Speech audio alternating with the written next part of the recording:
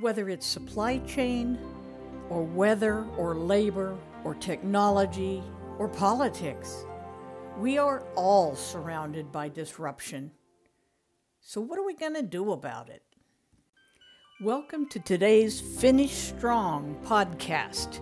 My name is Becky Morgan, and our topic is escaping disruption. I hate to be the one to break it to you, but you can't escape disruption, especially not in your business. Now, some of us love being out of our comfort zone. In fact, we're most comfortable when we're out of our comfort zone. I've been to over 65 countries and I barely speak English.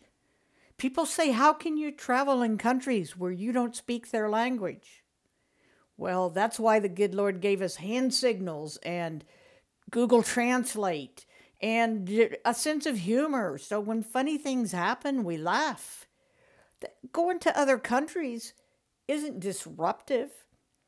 Probably means you're not going to have Burger King for lunch, and I would consider that a plus. Well, your personal life can be disrupted by others, by yourself, by family, by health problems. Those you can't escape.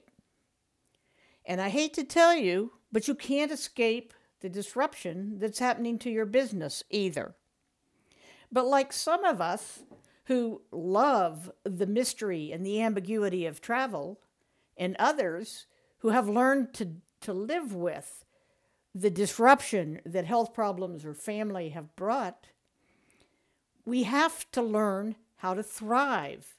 We need to become the disruptors.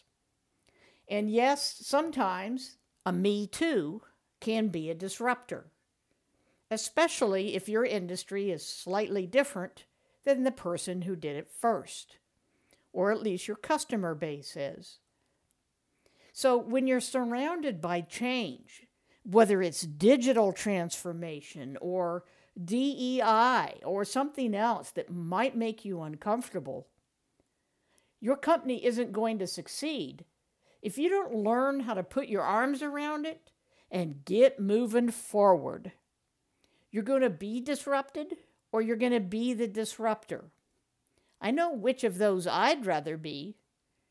So don't try to avoid it. Don't try to hide and say, oh, all these technological advances won't affect me, at least not for decades, because they're going to impact you, and they're going to impact you in many cases before 2025. And for a lot of you, this month. You can't run, you can't hide. You can learn how to thrive. So first, toss aside the hope, the wish, the dream that it won't happen to you, because it will. Instead, create the future. What does it look like for you? Create the vision of what it could be.